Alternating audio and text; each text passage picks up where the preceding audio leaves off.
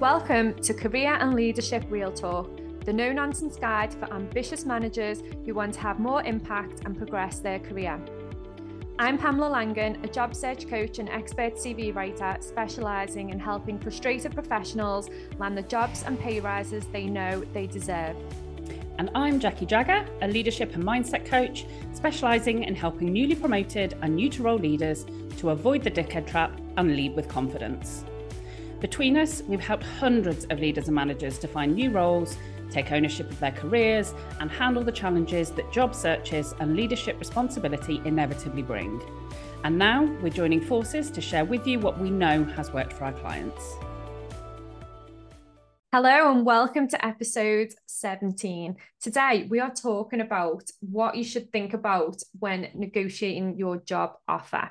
So this comes up a lot for clients. And the question is, should you negotiate? Are there times when you should negotiate and times when you shouldn't? What is it all about? And what can we actually negotiate when it comes to a job offer? So if we start with whether you should negotiate, then I am firmly in the camp of it's a good idea to negotiate. It's really a question of how you go about that. And I think that's why this episode hopefully will be really helpful, because we'll explore some of the kind of practicalities. And I think if you don't have the confidence of how to approach it, that's sometimes where people can back off and not negotiate when there is opportunity to. And I think one of the things that I would say is thinking about negotiating when you are on the receiving end of an internal promotion, as well as when you are a job seeker being offered a role by a new business. So I think, again, people sometimes, when you've got the existing relationships internally and you're offered additional responsibility or what have you, a different role, then it's sometimes hard to find the ways to actually start that negotiation, how to have it, what have you. So yeah, I'm definitely in the pro camp when it comes to negotiation. Having said that, I have also seen it where years ago I worked for a founder-led business, and the founders there were really quite shocked sometimes when candidates actually tried to negotiate.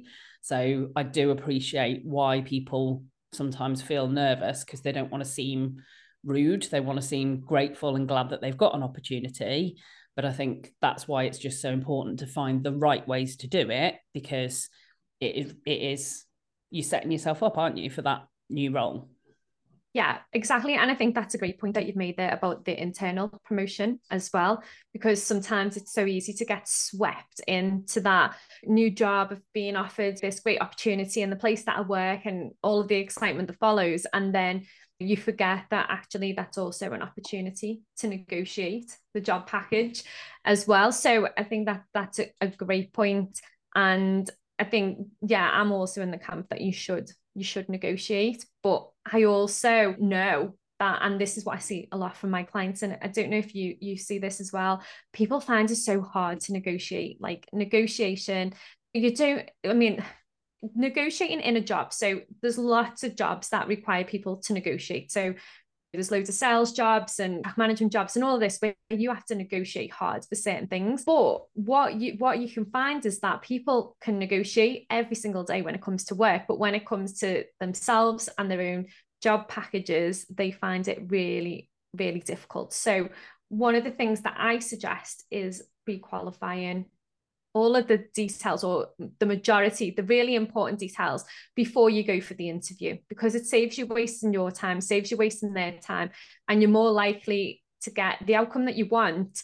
And yeah, you may still need to negotiate, but ultimately you are going to get what you want in the easiest possible way without having to worry about having to really negotiate hard for things like salary or working conditions or whatever it is that's really important to you. What are your thoughts on pre-qualifying, Jackie?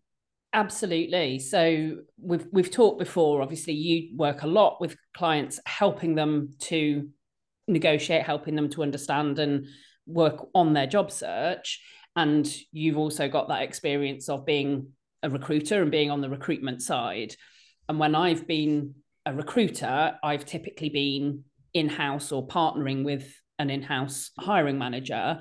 And I think the pre-qualification is really valuable on both sides, and it's underutilized.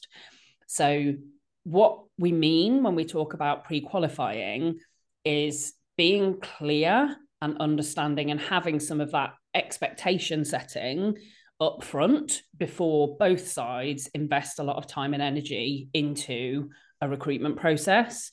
So this is the basics, the fundamentals of what is the salary or the salary range, what is the working pattern in terms of number of days, number of hours, locations, is it remote, is it hybrid, is it on site, is that up for debate, holidays, healthcare, pension contributions. If there are things that are important to you as a candidate, then asking those questions and understanding, either asking directly of the hiring manager, the recruiter within the company, or an external recruiter, if it's an agency or a headhunt type role, is so helpful, because what can happen otherwise is you can get all the way down the line, and I have seen this happen, and then an offer goes out and the company's like, woohoo, we found our person. The candidate is like, woohoo, I'm getting an offer. And then there's just this damp squib of a moment where the expectations are so mismatched that it's never going to feel like an exciting, you're never going to pull that back. And I've seen it where people have been offered a lower salary than they're currently on for more responsibility with less holiday and a worse working pattern. And it's just because nobody at any point everybody's assumed that that's been taken care of by somebody else. So I think pre-qualifying and understanding what is and isn't potentially on the table is just a massive benefit both ways around. Good recruiters will generally take the lead and will help you do that. But if you are going for an interview and you've got someone who's inexperienced, who's kind of looking after that process, or you've got maybe a big corporate where you've got numerous different kind of people in the mix that might have advertised the role, selected the CVs, be doing the actual hiring, then it can fall down the cracks. So yeah, massive fan of pre-qualifying. Yeah, and it really does make that difference, because it does make the process smoother. And the old way of negotiating is like, never name your price first. Let them kind of name their price first. And while, yeah, that could work if you're buying a car, I think if you're going to go into a process and you don't know what the salary is and you want to be paid 80K, it's like, would you pay 80K for the right candidate? Now, if the answer is no, because we're only going to pay up to 60, we've only got a budget of like 50 to 60K for this position, then you're not wasting your time or their time. And the same as well with hybrid working or remote working. Lots of companies now are expecting people back in the office. People are waiting until that offer stage to negotiate that. And if it's something that they're not doing across the board, then the chances of you being able to negotiate that are pretty slim. So if you are waiting until you've got the offer, which you're always in the strongest position once you've got the offer to negotiate. So once you've pre-qualified and you get into the process and you get to the offer stage, then obviously you are in a better position to negotiate what you want. But if their budgets don't align with that, or their company policies and procedures don't align with that, then the chances of you being able to negotiate that are slim. So I suppose we could also, because sometimes, well, people don't always know what they can and can't negotiate. So it'd probably be good to go through what is possible to negotiate at that point. And something that comes up for me, for my clients a lot, is around the working conditions. So hybrid working, remote working, and the salary and holidays as well. They're the key things that come up for my clients. What would you say the key things are? Yeah, I would definitely agree. I think those, and also flexibility in terms of number of days. So I think there is a real increasing desire for people to be able to work part-time of some description. from fewer hours per day to fewer days per week. A lot of people will place a high value on being able to work part-time. And I think a lot of talent gets wasted when companies are not prepared to consider their working structures. But that's a really good example. And I see lots of different advice on if you want to work part-time, should you be upfront about that because you'll be ruled out? Or should you wait and then try and introduce that if you get a job offer? And my feeling with that is that if it is a non-negotiable for you, if you cannot or are not prepared to work full-time and a job is advertised as full-time, then my view would be that needs to be at least a discussion point early on in the process. Because if they're not prepared to budge and you're not prepared to budge, then it goes back to what we were saying of, it's that pre-qualifying. If they're saying, well, we couldn't go to 3 days a week, but maybe we could do 4 days, maybe we could do 5 shorter days. If there is some movement, then you can be in that position later on. But yeah, absolutely. The big ones is pay, working conditions, holidays, and working kind of number of days, hours, working pattern, I guess, are the biggies. So how would you advise somebody then if they've identified that, broadly speaking, they've done that kind of pre-qualifying, and broadly speaking, this is an opportunity that, yeah, potentially they could get a package that they're going to be comfortable with? How much would you do of that discussion up front, and how much would you leave for later?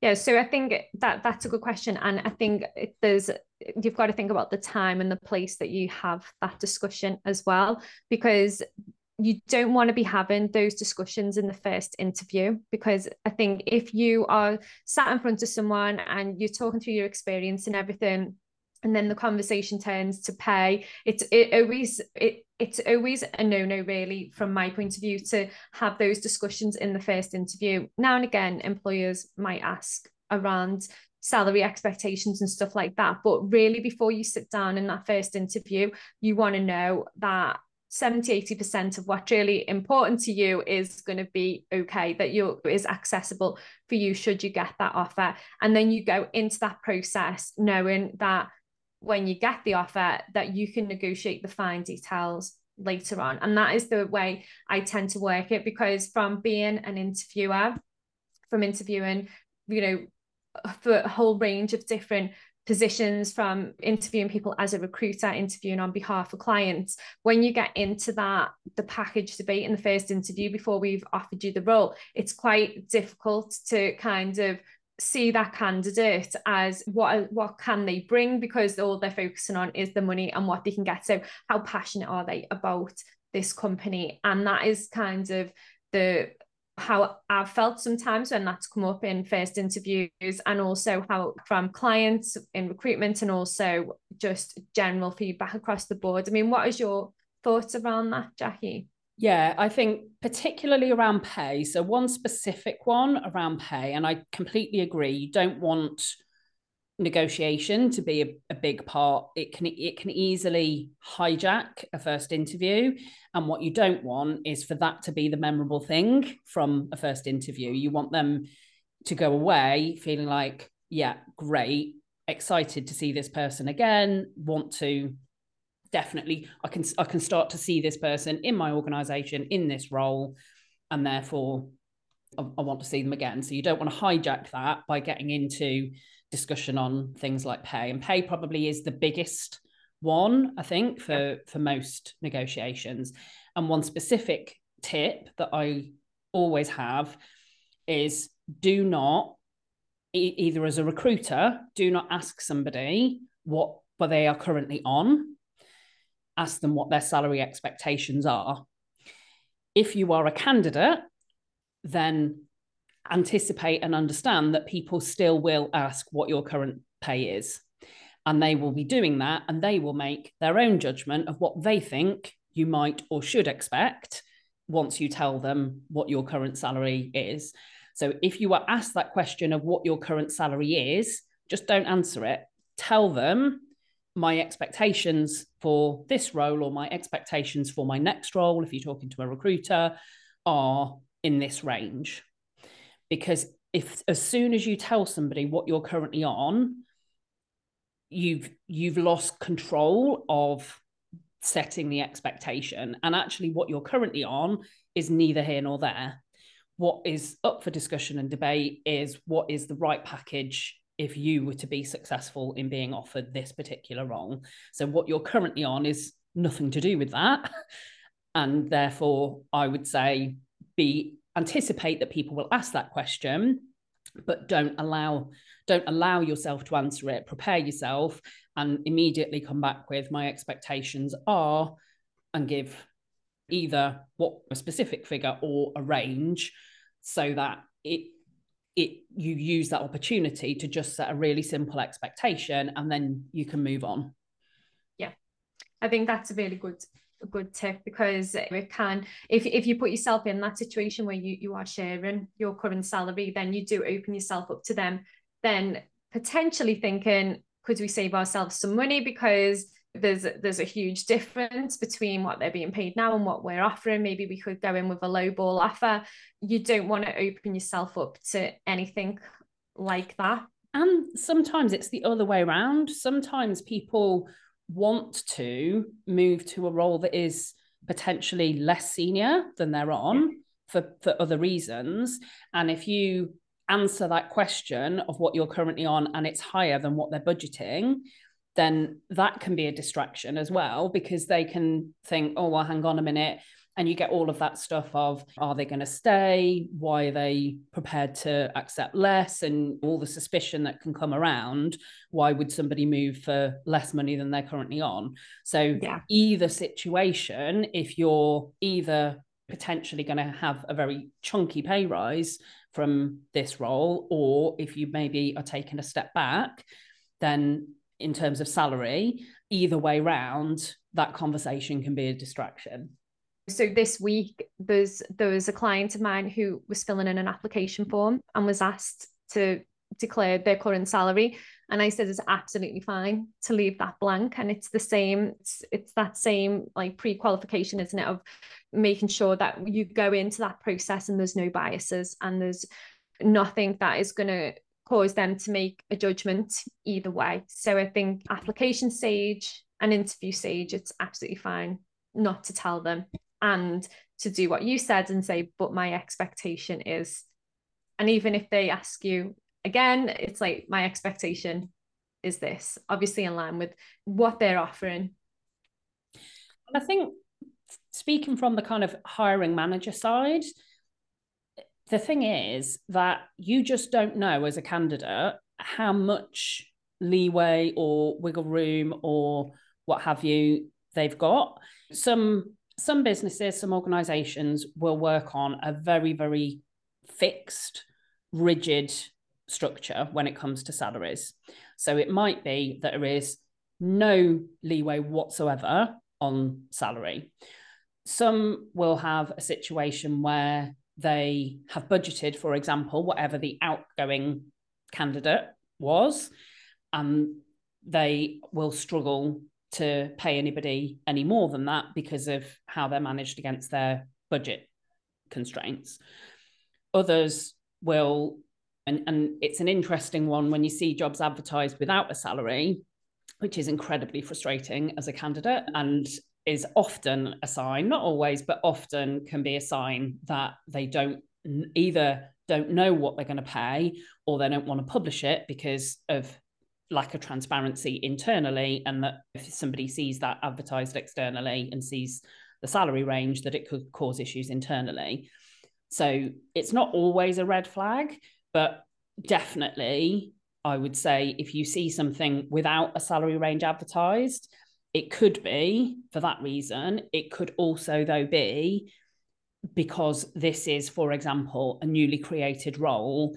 And actually businesses, like I work with quite a lot of SMEs, where if they're creating a new role, there's almost that element of, well, we could we're going to have to rejig responsibilities and within the department.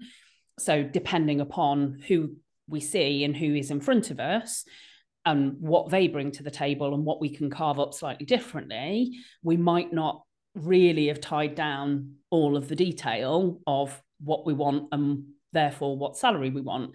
Or it might be that we've just got more flexibility, that if we get an amazing candidate, we have got the ability to pay and to budget for that. And if we get somebody that has less experience but lots of potential, then we will go for a lower salary, but anticipate that things will have to work differently in terms of roles and responsibilities. So it's not always a red flag when there's not a salary, but it certainly is a sign that you need to do some of that groundwork, because you need to understand what's behind it, what's going on, and how rigid or flexible is it to have those salary conversations. Yeah, definitely. And also from the other side of that as well, if there is a salary advertised. So one of my clients recently, there was what looked like the perfect role, but the salary wasn't enough. So there was abandon on the ad. So she said, it looks perfect. What should I do? Should I just apply and negotiate at the point of offer? And I said, no. The best way to do this is to give them a call and ask them, for the right candidate, would you pay? And I think it was like £18,000 more than what was on the ad. Would you pay that for the right candidate? They came back and said, we would definitely consider it. Now, hardly anybody ever does that, because they'll just take what it says on the advert as what it is. So they came back with the offer that was top of the range. She then was able to go back and say, when we had the first conversation, you said that you would pay more. They came back and said, yeah, that's absolutely fine, and we will. Here's the offer. So they offered the amount that she wanted, and she was able to then look at all of the other stuff that was involved within that offer, review the contract and accept and sign and all the rest of it. And it was a pretty smooth negotiation process. Had she not have had that conversation before the offer, before the interview, actually, if she'd have not done that and got to that point, then on both sides, it could have been a waste of time. It could have caused that feeling of kind of, why did you apply without checking? And the other way, why won't you pay for the right candidate?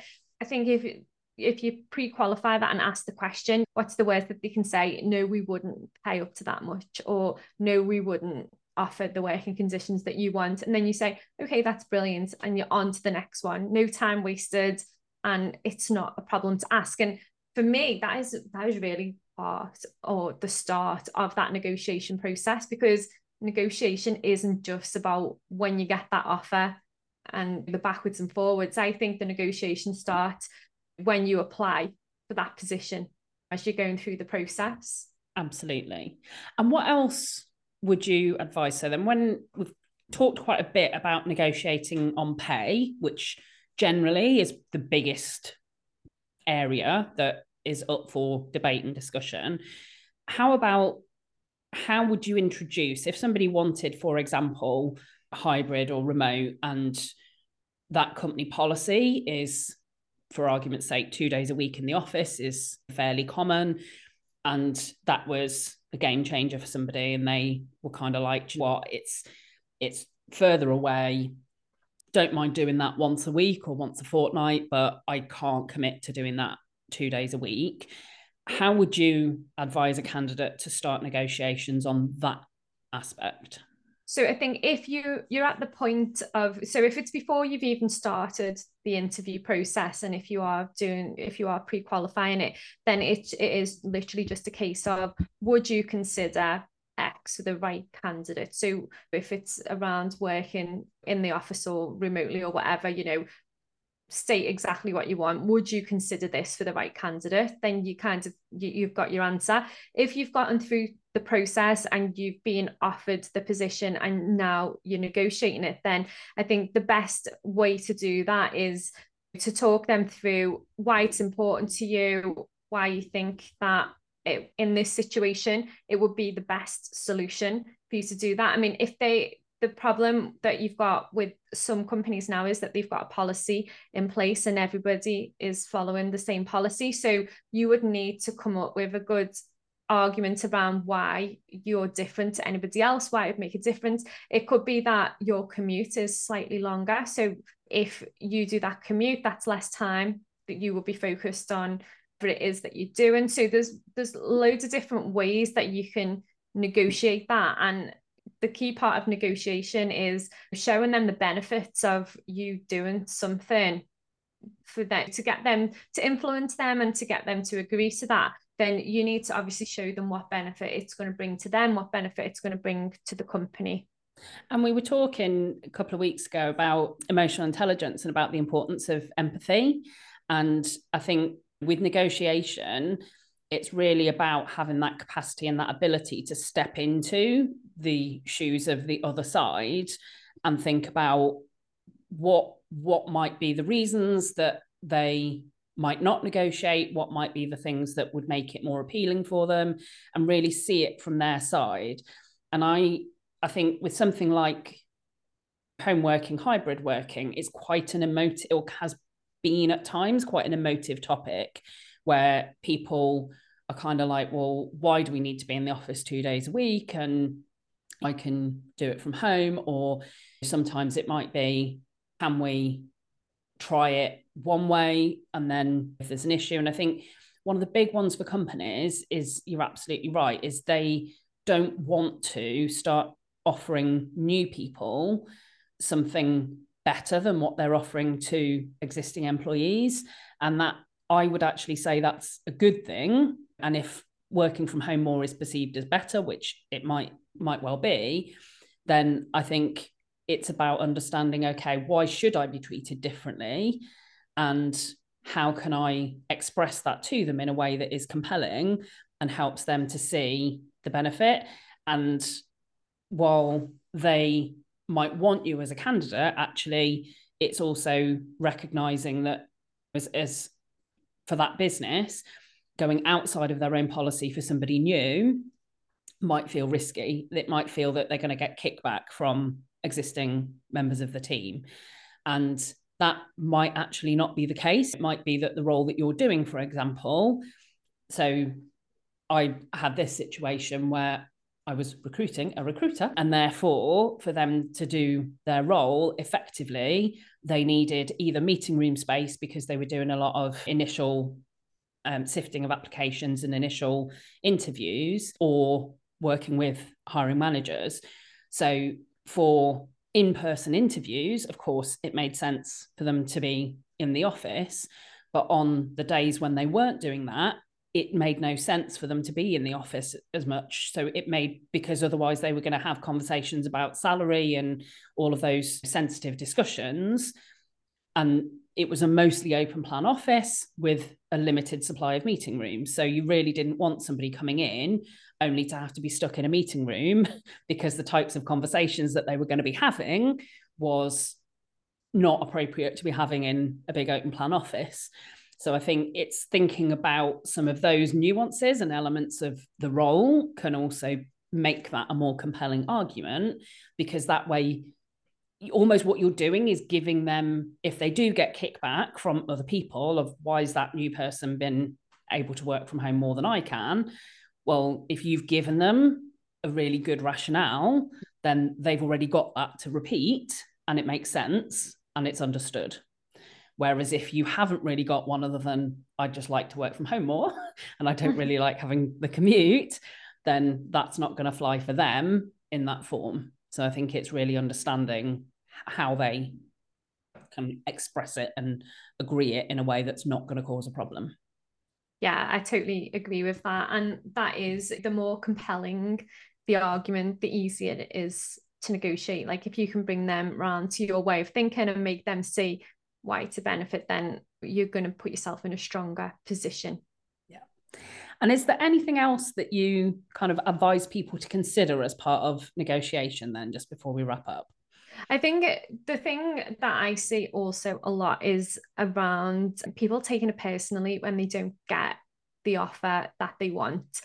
And they take that as a real personal attack. But I thought they like what they heard in the interview. They've offered me the job. So they must have liked me. They must like what I can bring. They must have had confidence that I can bring that to why the low offer. And I think sometimes it's not always about the person that's interviewing you or even what they thought of your abilities. What it comes down to is company budgets and constraints. And sometimes companies will just go in with a low ball offer for the initial offer because some people will just accept that as well. So it never take the offer personally. Obviously, if you get more than what you're expecting, then that's amazing. But where you don't, or where you feel like maybe they've cut corners on things for the job package as a whole, don't take that personally. Just take that as it's a business decision. Take the emotion out of it. And then that's where then you can hone your negotiation skills and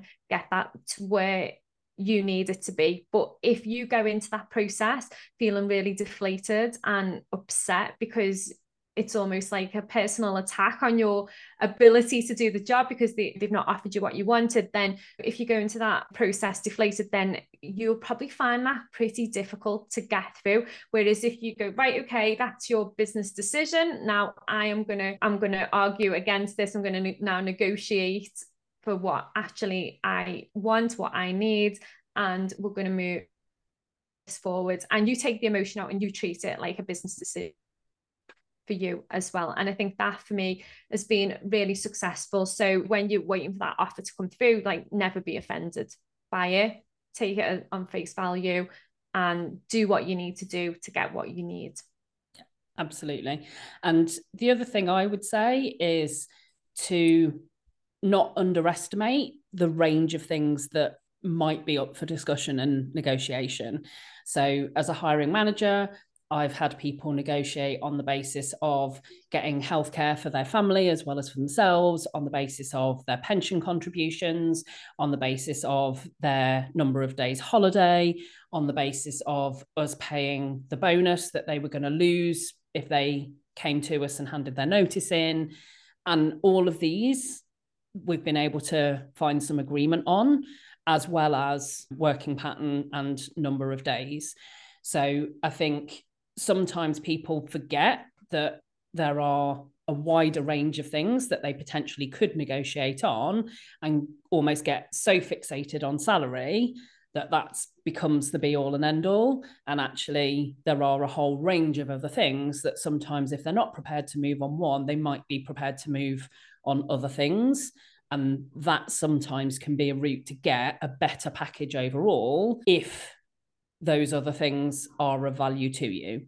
There's no point negotiating on things that aren't going to make you feel any better if you get them. But sometimes there are ways to negotiate a better package overall without it having to necessarily all hinge on salary and working pattern.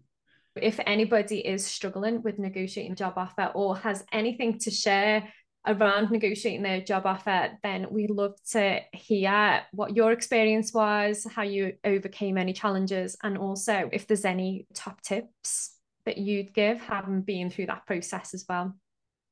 Absolutely. So as ever, thank you for joining us. If you do have any topics that you would like us to include on the podcast, then drop us a message. LinkedIn profiles are linked in the show notes, so you can always connect with us on there and drop us a message. And we will be back again with the next episode next week. Thanks for listening.